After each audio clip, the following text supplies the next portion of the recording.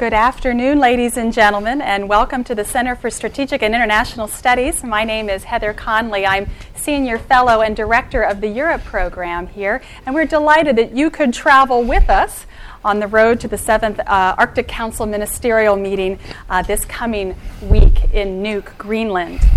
I cannot think of two more distinguished and knowledgeable officials that will help us understand U.S. policy interests in the Arctic prior to this ministerial than Deputy Secretary of State Jim Steinberg and Admiral Thad Allen, and we are very grateful that you could be with us this afternoon.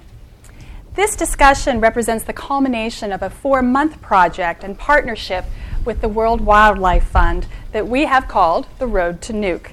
We brought together leading experts, Arctic experts in government, in academia, the private sector, and the foreign policy community, a group we have called the Arctic Consultative Group, many of whom are in the room today, to examine some of the key environmental and economic and security trend lines in the Arctic, as well as to take a closer look at the most pressing agenda items for the Arctic Council.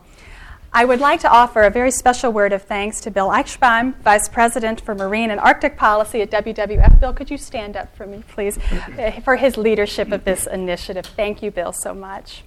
In addition to our collaborative work with the World Wildlife Fund, CSIS is also very fortunate to be the American partner in a 5-year research effort entitled Geopolitics of the High North with Norwegian, Russian, and German think tank partners. And we've had an opportunity to explore U.S. strategic interests in the Arctic through that research. And I think the work both of this project as well as the Geopolitics project has led me to the conclusion that this week's Arctic Council ministerial meeting is a historic turning point to deepen and strengthen international cooperation in the Arctic as we seek to meet the dramatic challenges of the equivalent of a melting continent over the next several decades. Strong American leadership and engagement will be vital in this region, from ratifying the UN Convention on the Law of the Sea to developing sufficient Arctic capabilities such as icebreakers, which is why we are very much looking forward to this afternoon's discussion. Now, just a brief housekeeping message. This session is on the record. Secretary Steinberg and Admiral Allen have generously agreed to take questions following their remarks. We will have microphones available for you. Please indicate by raising your hand and identify yourself and your affiliation before addressing your question. And finally, it goes without saying that this would have been the road less traveled to Nuuk had it not been for the World Wildlife Fund. And we are delighted to have David Reed with us, Senior Vice President for Policy at the World Wildlife Fund, who's going to get us started with an introduction of Secretary Steinberg. And again, we thank you for joining us, and we look forward to an important discussion. Thank you. David. Please. Thank you. Thank you ever so much, Heather. Indeed, it's a great honor to be here and have the honor to introduce our keynote speaker this afternoon, Deputy Secretary of State James Steinberg. His current position is really a reflection of accumulation of many, many years, breadth and depth of his experience in foreign policy affairs. He served earlier as a Deputy National Security Advisor to President Clinton, served as President Clinton's G8 Sherpa.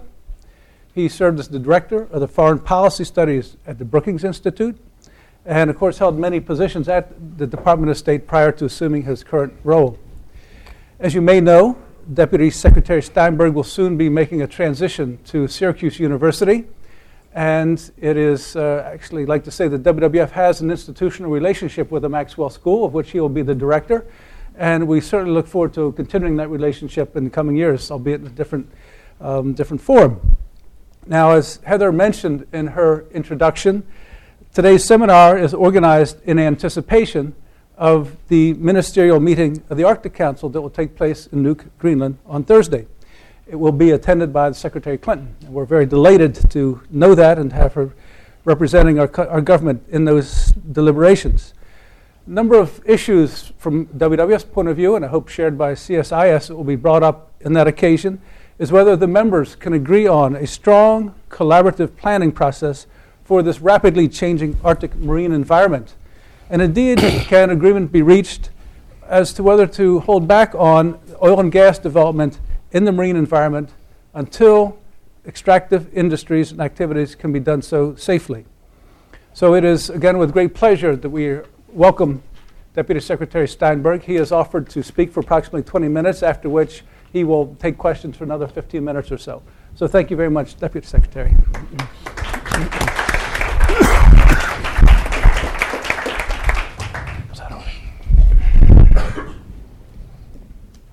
Well, thank you, David.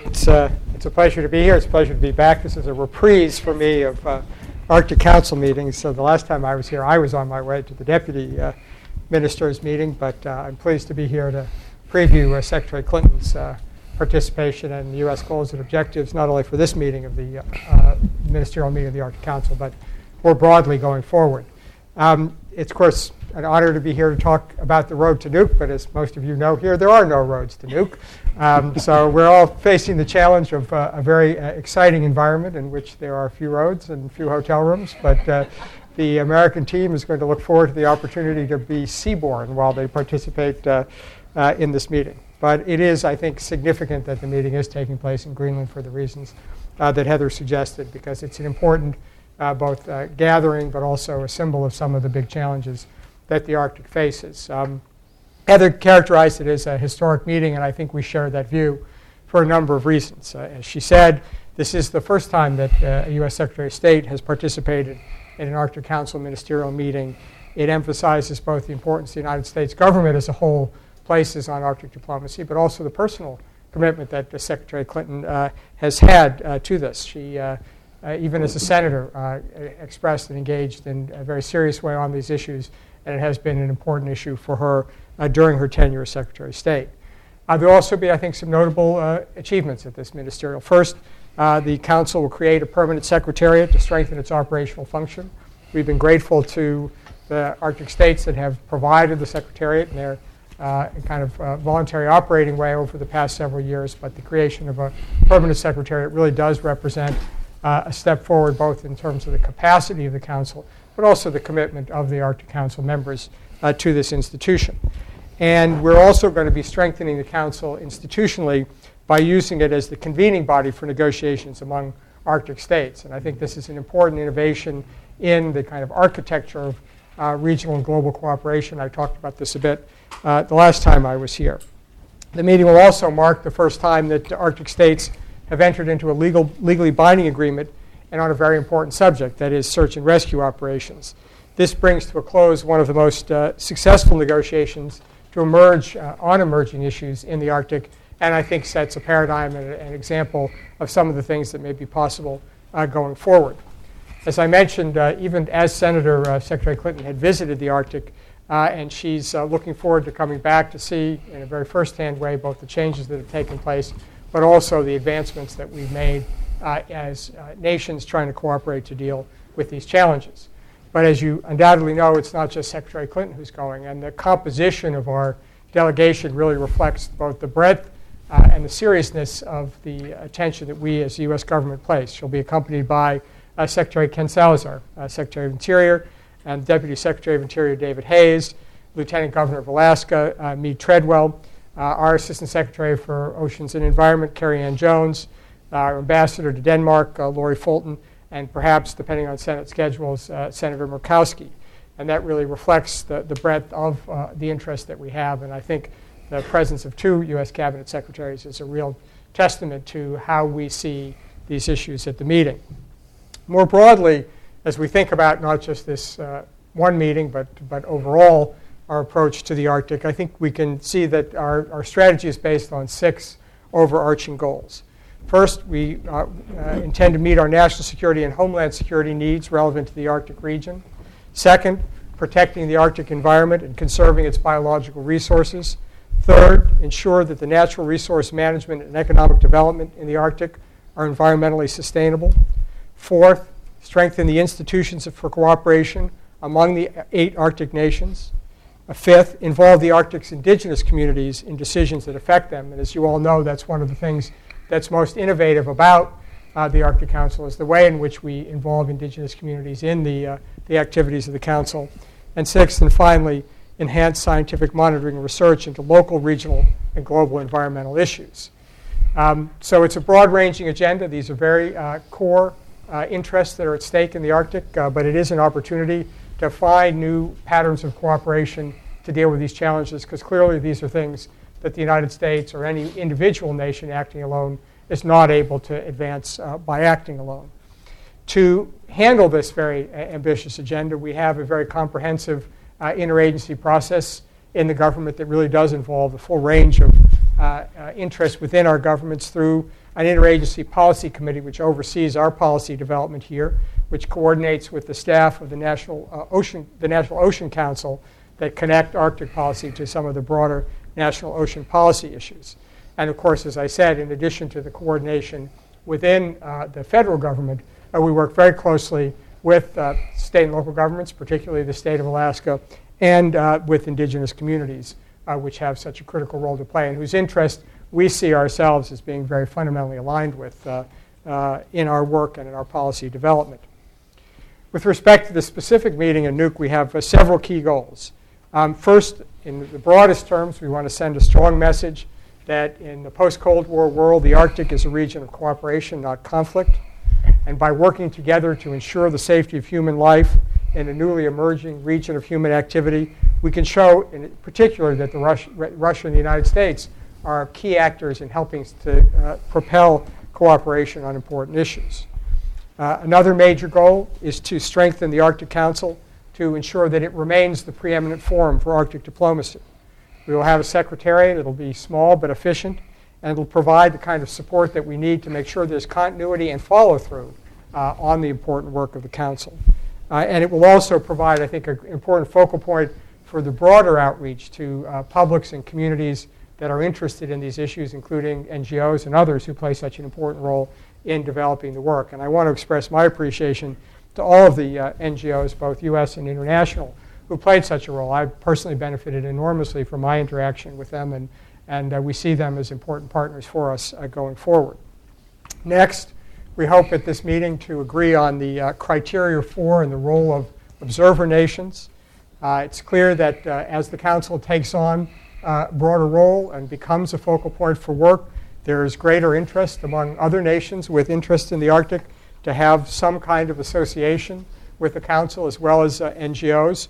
And as we work towards the ministerial, the senior Arctic officials and the permanent participants, the indigenous communities, have developed some new criteria for assessing observer applicants, as well as defining the role that observers will play. This is an issue which is still under discussion, but we hope and anticipate that at the meeting in Nuuk that we will get some decisions on the way forward, both on terms of the criteria and a time frame for moving forward with observers. At the meeting, we hope to engage our partners on a key climate-related issue, the short-lived climate forcing agents, black carbon, methane, and HFCs. This is, as you all know here, one of the most important practical issues that we face in the Arctic. We've had a chance over the past two meetings to try to push this agenda forward. The Council has done some important groundbreaking research that's pointed the way to what we need to do on short-lived climate-forcing agents. And we know that they have a disproportionate impact on climate generally, but especially in the Arctic. The Arctic is warming at a rate 2 to 3 times faster than the rest of the world. And it's clear that dealing with the problem of short-lived climate forcers is one of the most effective ways to address climate change. And I was delighted today in the context of the bilateral meeting that we're holding with China through the Strategic Economic, the SNED, the Strategic and Economic Dialogue with China, that a major topic of discussion between the Secretary Chu, Environmental Protection Administrator Lisa Jackson, and others with their Chinese counterparts was addressing the issue of short-lived climate forcers. And I think it really reflects a recognition that this is both a key climate challenge and that leading countries have a responsibility to deal with it. One of the key focuses of our work on SLFCs is going to be on the problem of black carbon, which has a particularly intense effect in accelerating the melting of frozen areas in the Arctic. And when she spoke to the meeting of the Antarctic Treaty that took place here in Washington at the State Department 2 years ago, she highlighted this issue as an important challenge, and she pressed for action in both the Arctic Council and in other fora to develop strategies to deal with it. And since that time, the United States and Norway have led a task force to develop mitigation recommendations for the Arctic states based on the science that have come out of this Arctic Council scientific report. And we here in the United States 2 years ago announced the $5 million program specifically designed to address black carbon emissions in the Arctic. So we will, at the meeting in Nuuk, urge Arctic states to take mitigation actions domestically so we can slow down Arctic melting while we deal with the broader debate of global climate change. Another element of the challenge of SLCFs is the problem of methane and HFCs. Methane is another important short-lived climate force contributing to rapid warming in the Arctic. And we are also looking for action by the member states on methane and hope that they'll all join in the broader global methane initiative. Similarly, we hope for action on hydrofluorocarbons, HFCs, which are another potent greenhouse gas, which, like black carbon and methane, remain in the atmosphere for a fairly short time but have a very significant impact. So the ability to take action now allows us to have a very important near-term impact, and in some ways a bigger multiplier than the longer-term challenge of dealing with carbon dioxide, which, as you know, persists in the atmosphere for much longer. And so dealing with atmospheric concentrations is a much longer-term challenge with respect to those greenhouse gases. Of course, another area of interest in dealing with the future of the Arctic is the issue of protecting the Arctic environment from oil spills. And one of our priorities at the upcoming meeting is to launch a new Arctic task force to negotiate an instrument on oil spills in the Arctic. We know that there are significant deposits of oil and gas that were in the past difficult to access and may become more accessible over time. So we want to get ahead of the curve and try to see what we can do to be prepared, both in terms of preventing accidents in the first place, but in the event that they should happen, having effective mechanisms to deal with accidents should they happen. And that's why we believe the Arctic Council should take up the issue of oil spill preparedness and response. We think we have a lot to contribute. We've obviously learned a lot of lessons from Deepwater Horizon, and I'm sure the Admiral will have a few words to say about that in this context. But I think it is a chance for us all to work together in a cooperative fashion to deal with that. Another important issue that we'll address at the Arctic Council meeting, which I know our friends in the NGO community have been very focused on, have played a leading role on, is the issue of ecosystem-based management. We think it's critical that we find ways to look holistically at the challenges of managing the environment and development in the Arctic. And we need the kind of tools that ecosystem-based management provide that we use ourselves in our own national oceans policy and are especially well suited, in our view, to dealing with the interrelated challenges of the Arctic. Some of the Arctic states, such as Norway, already use EBM as part of their domestic policy, and Canada, too, has highlighted in its Arctic policy. We're hoping to persuade our colleagues in the Arctic Council to make this an integral part of all of the Arctic Council's work, and we look forward to the convening of a task force and experts group to look at how we can apply and use the Arctic Council to move this tool forward. We also hope to take further steps in moving forward in scientific cooperation, and particularly in dealing with the specific challenges that we need to deal with the opportunities and the needs of the citizens, the inhabitants of the Arctic.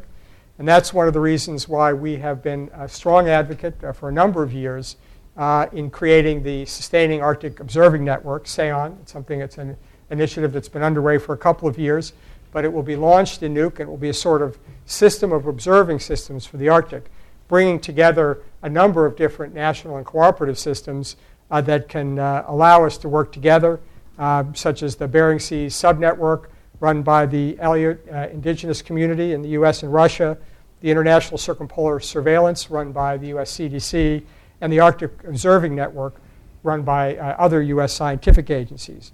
But there are also networks in Europe and Russia that can be part of the system. So when we work on this together, we not only provide good, sound data that will allow for long-term management of the Arctic, but it also enhances our cooperation. Finally, I just want to say, and Heather also mentioned, that we recognize that one of the important elements of supporting the work of the Arctic Council is strengthening the underpinnings based in the UN Convention on the Law of the Sea. The Obama administration remains committed to UNCLOS, and we continue to work with Senator Kerry and others to look for opportunities to move that forward. We are strongly committed to its succession. We believe it will advance the full range of U.S. interests in this region and indeed across the world. So that's a bit of a preview of where we are, and I look forward to your comments and questions.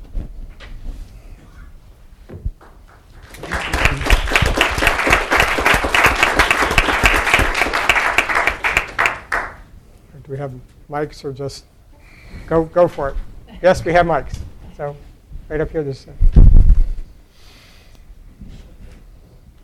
Thank you very much, and thank you for taking the time. My name is Josh Rogan. I'm with Foreign Policy Magazine. You mentioned at the end of your remarks that the administration is committed to look for opportunities to seek ratification of the Law of the Sea Treaty. Could you please explain to us exactly what would be those opportunities? When would we see some ratification? Many of us are looking for some signs that a ratification push will actually happen. It's been 2.5 years, and we hear that perhaps this ratification push won't come until after the 2012 election. Is that true? And if not, when might we see some actual action on this important issue? Thank you. As I said, we're working very closely with Senator Kerry on this. This is at the very top of the list of administration priorities. This obviously we need the leadership and the cooperation of the Senate to find a good opportunity in the Senate calendar. But this has been a priority for the President and for the Secretary, and we've had a number of conversations with Secretary Kerry. So we are certainly not waiting or pushing it off, but we have to find an opportunity to work with the leadership of the Senate to find the time in their calendar.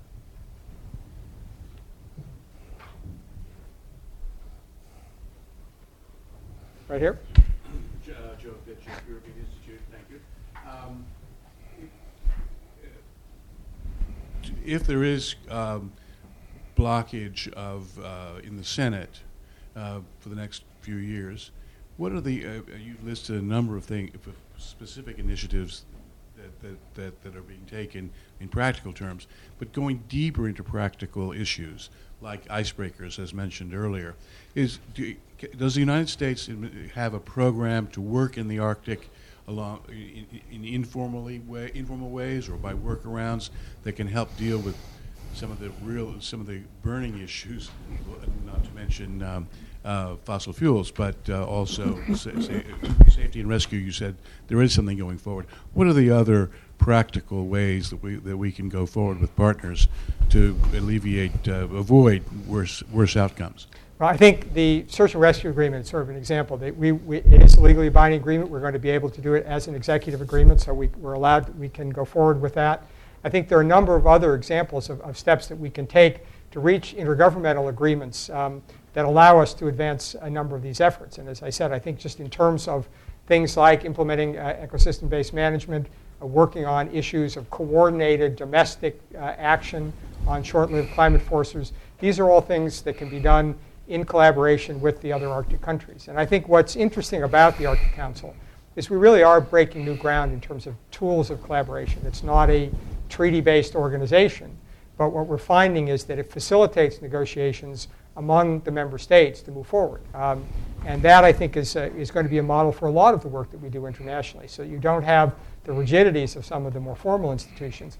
The efforts that we make on SLCFs, for example, can contribute to the broader climate discussions that are taking place through the UN Framework Convention and elsewhere. But we have the nimbleness, because it's a smaller group of significant countries, to take decisions going forward. And that kind of work, I think, is going to be more and more the model that we see of how do you provide leading edge effort to stimulate broader international agreements moving forward. Of course, I also want to emphasize on the Law of the Sea that we have not formally acceded to it. The United States does, as a signatory, abides by and respects the provisions of that treaty and that convention, and we continue to believe it's an important instrument for our own national interest. Thanks for doing this. I'm Suzanne Goldberg from The Guardian. Just to get a bit more clarity on the issue of the short-term climate forcers, what's your expectation for actually getting an agreement for action on this issue at this summit, or if you can put a timeline on it, an agreement and an action plan, sort of a mini mini Kyoto or Cancun? Right. Again, I mean, I think what we recognize. I mean, at the end of the day, is that for most of these actions, they require domestic actions by the key players. But if you think about the model that established by Copenhagen and now kind of incorporated in the Cancun Agreement, what you have is a system that allows individual nations to make commitments, but to have the kind of mutual commitment to each other that in the context of these individual action plans, that we will be responsive to each other's efforts. And that's why the Copenhagen-Cancun model of individual countries putting forward action plans, but engaging in dialogue with their partners to try to encourage coordinated efforts, I think is a very promising model to go forward. And as I say, the step from Copenhagen to Cancun shows that these kinds of efforts can be effective. So what we'll be looking for with respect to short-lived climate forces, not just among the Arctic Council members, but other nations, is steps that we can take together. And so, for example, outside this context, and as I mentioned today in the China-US S&ED meeting, we looked at steps that we can take on cooking fuels, on biofuels, and the like, and steps that we can mutually take both to provide technology exchanges, but also to strengthen our own domestic efforts to try to move that agenda forward. But in terms of an agreement on steps that all members Again, it's a coordinated effort of individual states looking at what is needed broadly and trying to find common understandings about steps that individual countries can do. The problem, of course, is different in different countries. The problem of, for more developed countries, for example, the challenge has to do with diesel, which is an important source of black carbon and is in more advanced countries. For others, where you're dealing with problems of domestic cooking and heating, there are a whole different set of challenges. So I don't think there's a single answer in terms of what can be done. Now, there are elements of this, like the hydrochlorofluorocarbon problem, where there are more formal mechanisms, both through the Montreal Protocol and through the UNFCCC, that may allow for more formal agreements. But again, I think that the point here is to have a coordinated focus, a coordinated set of efforts to put attention on this issue and to kind of encourage countries to step up to the plate, to take strong actions domestically, and give the sense, because after all, this is a collective action problem, right? In the sense that, if everybody doesn't help, then individual efforts don't have that big an impact. So even though there won't be it's unlikely to be a formal legal agreement on this, what we are seeing is kind of challenging each other to make the collective and common effort to try to raise the standards, incentivize strong action, and give people a sense that if you take strong action, the others will do it too. And that tool, I think, has been proven to be a successful one and allows us to move this agenda forward without some of the rigidities of kind of going through the negotiation of a formal agreement. Yes.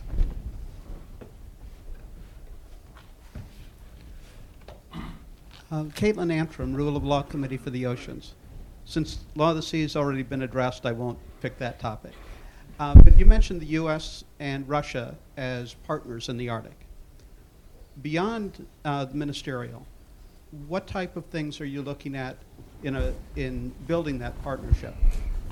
In particular, and Admiral Allen can address things of navigation work, maritime safety, but Russia has a pretty extensive plan for developing their Arctic and looking for partners in that. And it seems like that's an opportunity both for American business and American environmental groups. And do you have anything to say about the U.S.-Russia Maritime Boundary Agreement and getting that finally locked in on the Russian side? On the cooperation, there are, as I said, in addition to these multilateral discussions that take place through the Arctic Council, we have a fairly intense bilateral engagement with the Russians in particular. This is an area of great interest. I think one of the areas where we've had some important cooperation is on the scientific side. There's a lot of interest in our two scientific establishments in working together. And through our bilateral cooperation mechanisms with Russia that the Vice President and others have played a big role in, we're trying to expand the areas of cooperation, including military to military, for example. This is an important dimension of this. I think we have been encouraging Russia to see the issue of moving forward with exploration and exploitation of resources as something that requires cooperative management, and I think there is a good discussion going on there. On the maritime boundary, I can't tell you I know where the Russians are in their thinking on that.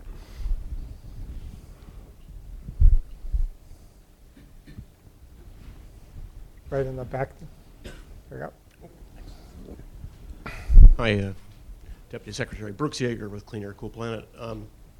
I just wanted to say two things. One, congratulations really for the U.S. leadership and agenda and enhanced cooperation that discusses a number of really important issues both on environment and development, and also makes management cooperation perhaps more weighty than the reasons for competition and non-coop or competitiveness in the Arctic. Well, the second question is, the U.S. has really been leading on some of this and in putting some of these issues forward. Some countries have been more excited about that proposition than others. You've got Secretary Clinton going to the meeting. Is there a chance there for her to use her personal influence and her presence and her interest to motivate perhaps faster action and more specific steps forward on both the issue of black carbon and the issue of ecosystem management? There is some danger that both of them will be talked about a lot at the Arctic Council, but not much will be done about them. Well, you know, all of these glasses can either be half full or half empty. And I have to say that my own experience, both at the one ministerial that I attended and the deputy ministers meeting, is that the spirit of cooperation is very good. And you mentioned with Russia, but at the ministerial that I attended, I was really struck by Minister Lavrov's strong commitment to working on these issues, and the sense that this is a place where there are obviously different perspectives on issues, and there are issues between other countries that swirl around the side of the Arctic Council. But the broader impetus of collaboration is actually very strong. And I think there's a real recognition that there is simply no unilateral set of choices here. And if countries want to protect and preserve their long-term interests here, they have to do it in collaboration with others. And I think nothing is more dramatic than the recent boundary agreement that we saw at the last meeting, which I think surprised everybody, but it really reflected a spirit of cooperation, which I think really does characterize the Arctic. Again, I don't want to suggest that there aren't going to be conflicts or difference of perspectives. Each country has slightly different takes on what their national interests are there and different ways of pursuing these things. But compared to a lot of other arenas in which we work, I think there is a broad recognition at very high levels that this is the commons in a very important way, and that even though there are territorial claims there, this isn't the Antarctic, that this is still an area where no country is going to be successful over the long term in just kind of asserting national interest and territorial issues without trying to work with the others. And again, I think the other part that's very striking is there's a strong responsiveness to the indigenous communities among all the member states of the Arctic Council. They're present there, and there is a real recognition that they are partners in this. So as international arrangements go, the combination of states, indigenous communities, and the NGOs, I think, well, you've been there, you know. I think is a relatively unique and relatively encouraging set. Again, not to diminish the fact that these are difficult issues. The difficulty of reaching binding agreements is always going to be challenging. We are also going to have to relate to other organizations, like how does the IMO fit in with the work of the Arctic Council. But the informality and the high-level engagement in the Arctic Council is relatively unique. I think it has engaged the imagination of senior officials in all of the Arctic Council members. And so the level of commitment to me, and based on my own experience in working in a lot of these organizations before, is uniquely positive. And it gives, I think, a spirit of cooperation. And obviously, I think the Secretary's presence, as you suggest, and her personal engagement is going to be all to the good in terms of the agenda that we're trying to pursue. Can I take one more over there? Hi, thanks. Renee Scho from McClatchy Newspapers. Thank you. Will the Secretary bring any list of what the U.S. plans to do to, reduce the diesel black carbon or methane emissions here in this country? I think she's going to brief on the efforts that we have been making and what our thinking is on the strategy going forward.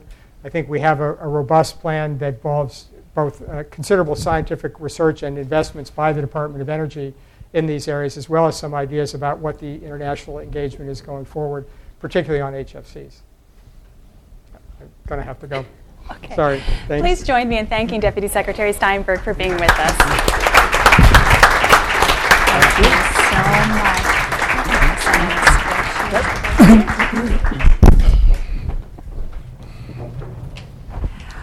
Well, it's with great pleasure that I introduce Admiral Thad Allen. Admiral Allen is a senior fellow at the RAND Corporation, but actually delayed his arrival at RAND by a few months to serve as National Incident Commander of the BP oil spill in the Gulf of Mexico last year. Prior to joining RAND, Admiral Allen served as the 23rd Commandant of the U.S. Coast Guard, and prior to that important position served as the Coast Guard's Chief of Staff, where he was the principal federal officer overseeing the response and recovery efforts following the devastation of Hurricane Katrina. Needless to say, Admiral Allen is one of the few people that our national leadership turns to in our most difficult challenges of national significance. I think the Arctic fits into that category. It's not an immediate crisis, but the transformation of the Arctic will certainly challenge the United States in new and unanticipated ways. And so as we were developing this concept of our road to Nuuk, with the exception that there are no true roads, we knew we needed a strong voice to speak in support of America's Arctic interests. And who did we turn to, of course? Admiral Allen. So with pleasure, I introduce to you Admiral Allen. Thank you. Thank you, Heather. Everybody hear me okay? Good. I think the best use of our time today would be for me to fill in some areas that you raised related to my own personal background, professional background, and then kind of expand on some of the points that Secretary Steinberg raised moving forward. But let me say one more time, in the interest of those who raised the issue in the room, it is time to deal with the Law of the Sea Treaty. Several weeks ago, there was an op-ed that was run on a Monday morning in the New York Times that was signed by myself, John Hamre, and Dick Armitage, saying it's time to bring this to the floor and it's time to accede to this treaty. We will work very closely with anybody that's in favor of doing that. I've been a strong proponent of this for a long time. The time has come. It needs to be done. We need to demonstrate leadership, and I hope that Senator Reid and the leadership of the Senate will find the floor time to bring this very important piece of legislation to the floor. In talking about the Arctic, there are very practical issues that are going on up there every day that require us to manage a changing environment, a changing economic structure, and decisions are made every day. And there was some talk earlier on about what can the United States do unilaterally in advance of some of these very lofty goals that have been laid out for the ministerial. I thought it might be a good idea for me to catalog some of the things that are going on, that we are doing. Maybe use that as a touch point for further discussion, and I'd be happy to answer any questions that you might have for me. First of all, I would not underestimate the importance of the SAR agreement. In fact, this is embedded in a very long-standing agreement that the United States has had with Canada and the UK for many, many years, in fact, decades old. And it patterns on the fact that search and rescue is a unity of effort issue for everybody in this globe, and safety of life at sea and safety of life in general is something we need to focus on. We've had a long-standing agreement with Canada to assist each other in search and rescue. Now that is extending into the Arctic, and that is exactly the right way to do that. I will give you one vignette that I think is particularly poignant. During the evacuation in New Orleans and the rescue that followed that and the devastation of Hurricane Katrina, the Coast Guard moved every helicopter that it had down there that wasn't needed someplace else. We actually exercised our agreement with Canada and moved Canadian Cormorant helicopters down to New England and stood the search and rescue watch in our own country while we moved our helicopters south to New Orleans. And we did that without any prior approval or higher level decision making, because it was already embedded in an agreement. So what these agreements allow you to do is act quickly, flow forces, not get bogged down in getting higher level approvals or political input when it's clearly a case of life is in danger. But I would say this, the degree of difficulty on doing search and rescue in the Arctic is significant.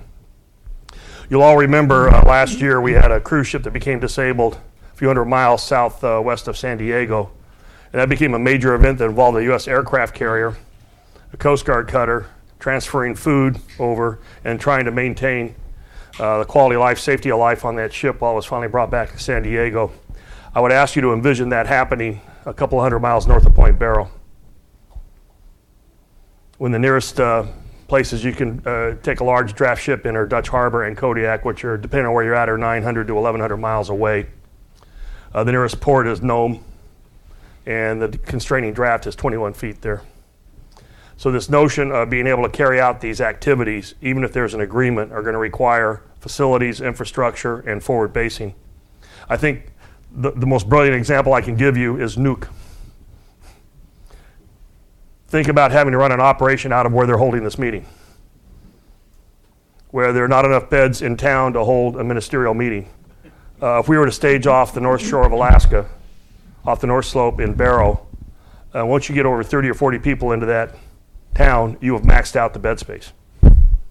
And the nearest infrastructure to run an operation off the North Slope of Alaska is over in Dead Horse, where it's the northern terminus of the oil line and supporting the offshore oil. It would have to be there. That is only a large amount of infrastructure, and that is not near anything.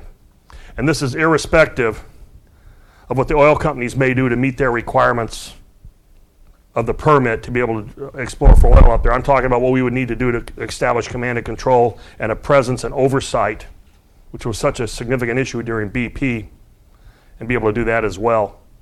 And one of the ways you will have to do that, since the water is so shallow off the North Slope, you will have to do that on vessels. And any vessel operating up there, even in the summer, is going to encounter ice because it is not ice-free. There is ice floating around up there, and given certain wind conditions, you can actually have pack ice form in the summer, and it has in the past actually threatened local fishing vessels and other vessels that have been up there. So this notion of forward presence and being able to establish and operate a command and control system up there is extremely important. The issue of icebreakers has been raised several times. We have punted this down the road through a number of administrations, and the day of reckoning is coming when we will no longer have capability to be deployed with ice-strengthened vessels up there. And if we have to do anything in an environment, we will have to be operating out of Point Barrow or Dead Horse. And it's a serious national issue, and I think we need to deal with it moving forward. In regards to unilateral issues that we can take right now, let me give you a couple of frameworks by which we should consider this. The first one is National Security Presidential Directive 66. There is an official policy on the Arctic. There is, in my view, adequate guidance on where we need to be going. This National Security Presidential Directive was painstakingly staffed and worked at the interagency level for 18 months leading up to January 2009 when it was signed by President Bush just a few days before he left office and then affirmed by the current administration. So what we have is a National Security Presidential Directive that lays out our goals in the Arctic related to environment, energy, commerce, security. Has been ratified or basically accepted by two different administrations, and I would suggest if we need a pathway to move forward while we're dealing with international constructs, we need to look no farther than NSPD 66. It is there on the books.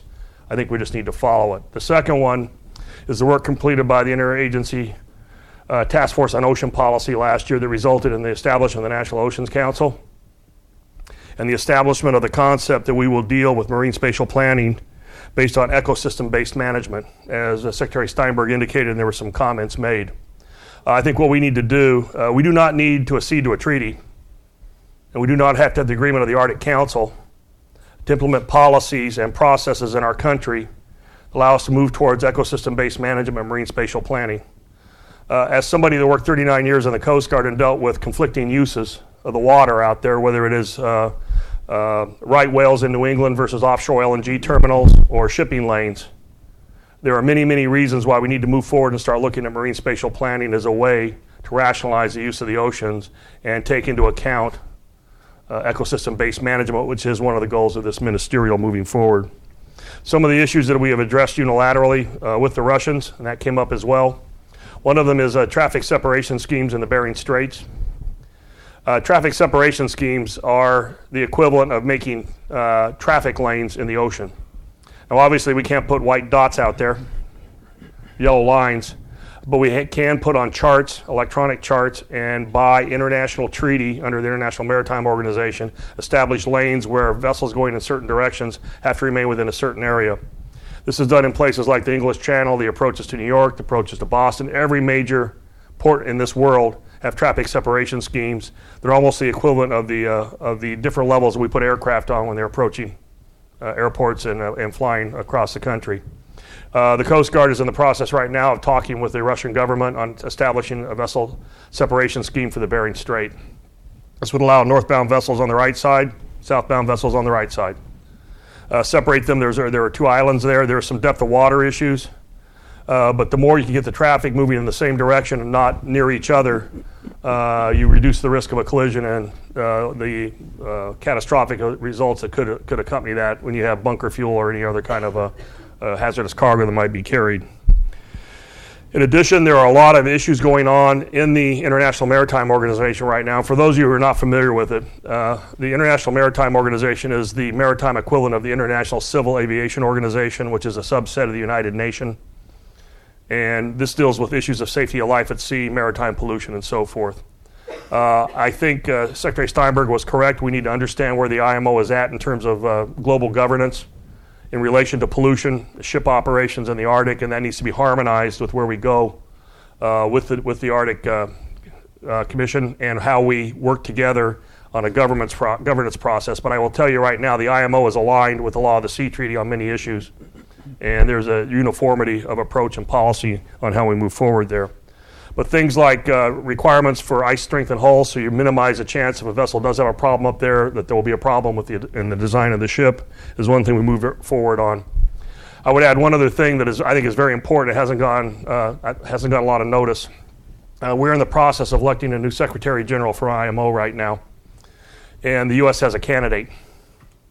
And this will be coming to fruition in the next 2 or 3 months. The Council at IMO will elect a new Secretary General. The U.S. candidate is Jeffrey Lantz, L-A-N-T-Z. He's a member of the Senior Executive Service for the United States Coast Guard, deals with regulatory affairs, and joined me when I led the U.S. delegation to IMO and the 2 trips that I made over there when I was Commandant moving forward. Another thing we have done unilaterally and in partnership but below the level of the Arctic Council are 2 Coast Guard fora. One is the North Atlantic Coast Guard Forum, and the other one is the North Pacific Coast Guard Forum. The North Pacific Coast Guard Forum has been working for nearly 14 years now. There's an annual meeting of principals followed by scheduling of drills, multilateral operations, and exercises. My first year as Commandant in 2006, Sweden hosted the first ever North Atlantic Coast Guard Forum. The common members of both of those are Canada, Russia, and the United States. This offers the opportunity for bilateral discussions on things like traffic separation schemes, search and rescue agreements, and evolving our oil spill response doctrine. And I would tell you this, we don't need permission to engage on international oil spill response. It is covered by treaties in IMO. They're required to do that. It is consistent with the tenets in the Law of the Sea Treaty. And for everybody's information, when there was such a discussion during the BP oil spill, regarding whether or not that oil will become entrained in what they call the loop current, be carried down through the Straits of Florida and around. While we thought that was a very low probability based on the hydrographics and the predictions that were provided to us by NOAA, we took the precaution of reaching out and actually did bilateral meetings with Cuba and the Bahamas on how we might proceed under international treaties should there be an oil spill. So we're not prohibited from cooperating, and we should cooperate and move forward. Finally, they talked about sensing in the area. One of the big challenges we had in the Gulf of Mexico following the spill was we did not have enough what they would call a characterization of the Gulf as a baseline from which to determine if there were any changes caused by the oil itself. We have areas in the Arctic right now that we've never had access to in terms of surface currents because it was covered with ice, being able to characterize the exact nature of the water, and that would lead you to be able to predict what the fate of oil might be based on the temperature, salinity, and so forth. So I think the issue of sensing up there, which is currently being governed under the Arctic Council, is something we need to move forward on.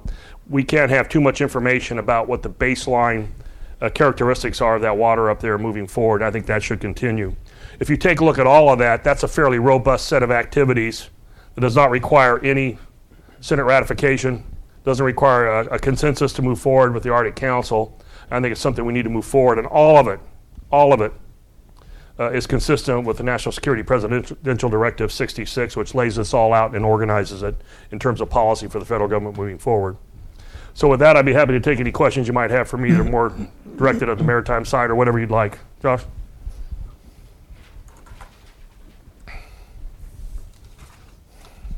Thank you, Josh Rogan, Foreign Policy Magazine. We just heard Deputy Secretary Steinberg say that the administration was waiting for the Senate to tell them when it was a good time to push for ratification of the Law of the Sea Treaty.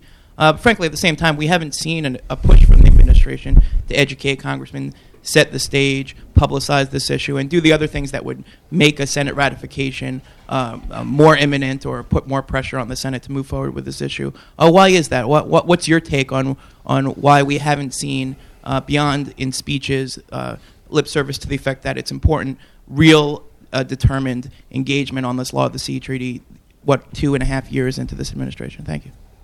Well, I would start with the proviso that I'm not a government employee anymore. I think there is outreach going on. I think there's discussion with the leadership. I think there are quiet behind-the-scene talks going on, both with State Department and Department of Defense, about what's going on. There are very consequential issues associated with the Law of the Sea Treaty that transcend the Arctic. If I were to give you one good one to talk about in the context of being here at CSIS, it's the rebuttable presumption of operational control and presence that China is creating in the South China Sea. And here's the reason it's an issue. And I'm not a lawyer. I didn't stay at Holiday Express last night either. The Law of the Sea construct, as it stands right now, evolved from what's called customary law or customary practice over time and codified was generally accepted governance rules for the commons. If we don't enforce the Law of the Sea Treaty as it stands right now, we allow customary practice to continue, it evolves into accepted practice that goes beyond the limits of the treaty. Okay, and it isn't particularly applicable in the Arctic, although it could be. But it's very, very important that we understand that that becomes the baseline governing structure for the maritime commons, whether it's the Arctic, the South China Sea, or the Torres Straits that separate Australia from the islands to the north of it. So the cause is there. I know the conversations are going on. I'm not privy to exactly what's going on a day-to-day basis because I'm not in government right now. They certainly have my personal urging, and the op-ed that was written by the three of us, John Hamre, Dick Armitage, and myself, lays out very clearly that this is the way we need to go. John Farrell from the Arctic Research Commission. You've called in the past for new icebreakers in the Arctic, and when you were Commandant.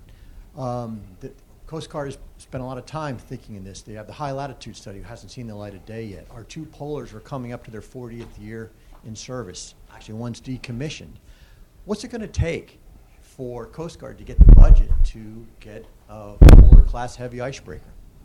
Well, I'm not here to advocate for the Coast Guard budget. I will tell you this, that the answer I was given, and this goes clear back to when I was the budget director in the Coast Guard in 1996 as a one-star admiral, is that we need a clear policy on which to base requirements to take a look at where this fleet is going. I would tell you that NSPD 66 is the policy.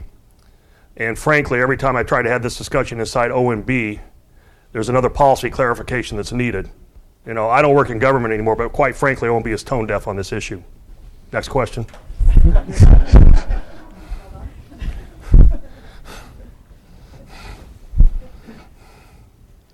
I'm Bill Moat with Senator Begich, and you talked about some of the difficulties in responding to Arctic oil spills and just some of the logistics basics, you know, people having a place to eat and sleep. I wonder if you could comment on the role of communications and telecommunications in that as well. So, you know, in addition to having a place to eat and sleep, they need to communicate. And, you know, how important is it for the on-scene people to be able to reach back, you know, through telephone and internet to, you know, to the rest of the nation, and sort of what the state of play is on those telecommunication capabilities in the Arctic now? Well, the austere conditions up there also relate to command and control and communications. Normal short-range operations are VHF, FM, or line of sight. You can actually go in and create systems that can do that, and repeater systems, you can actually come in and deploy that. When you start talking about long-range communications up there where you have to follow the curvature of the Earth and it's not line of sight, you have to move it up to either really low frequency or high frequency, or go to space-based systems where you're going up and down through ultra-high frequencies. A lot of that infrastructure does not exist, or if it exists, is marginal. Related to that, we've had units up there for the past 5 years now, operating off the North Slope. Those are challenges. We will probably have to bring it with us when we come. And there are no immediate plans like to increase the satellite coverage up there or build the kind of infrastructure, because just getting someplace and putting permanent infrastructure there and building a tower that you might need is cost prohibitive. And so I think the notion of how we can get a deployable command and control system up there and use it when we need to is very, very important. Now, if you can fly it in and put it on the ground and create the infrastructure at the time, that's great. But what's really handy is if it floats.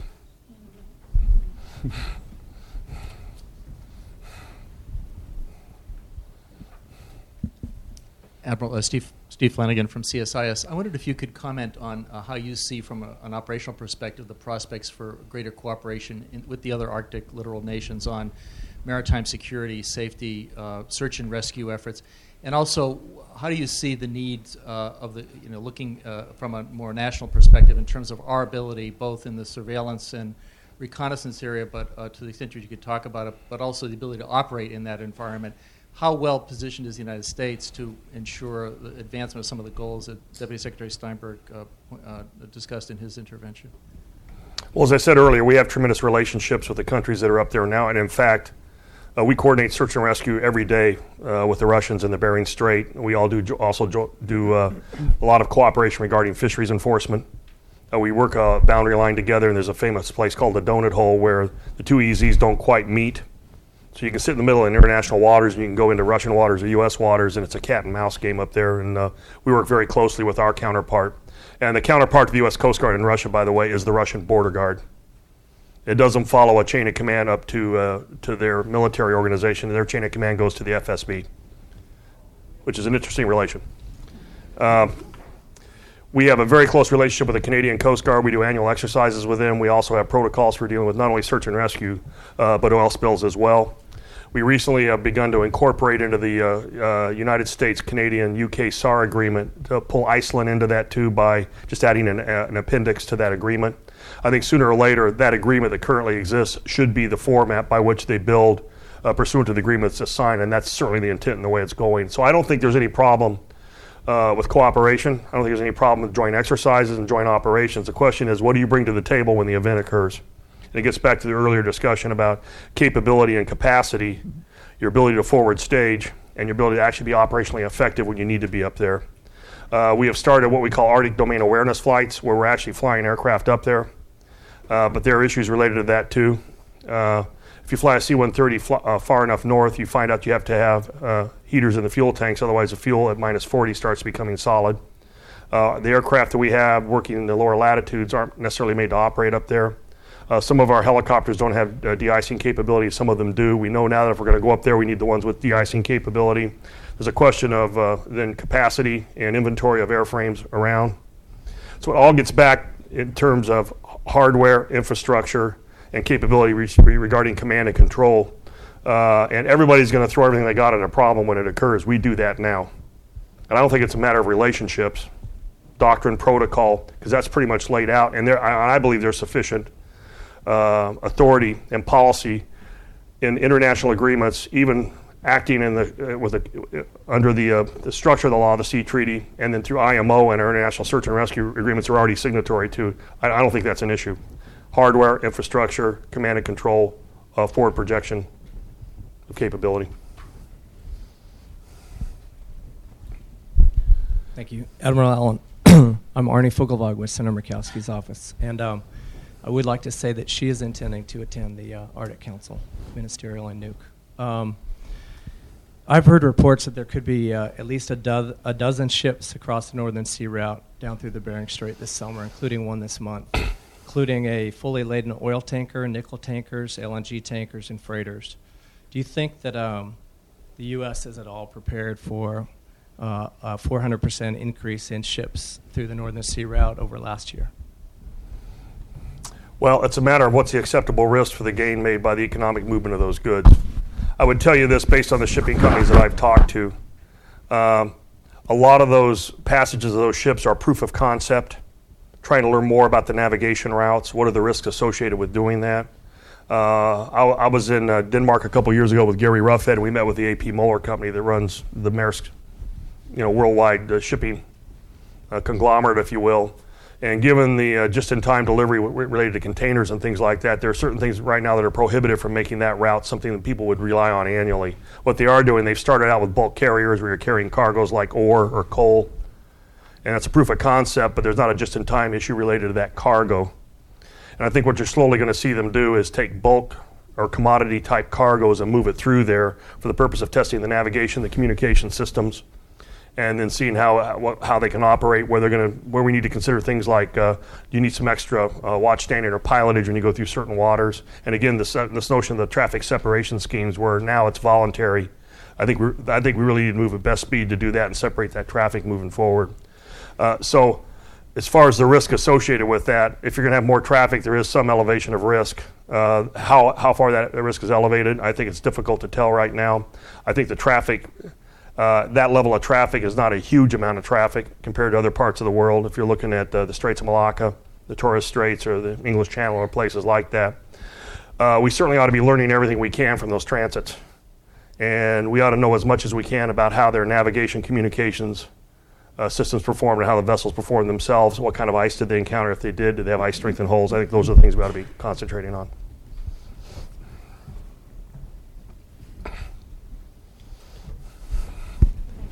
Thank you very much, folks.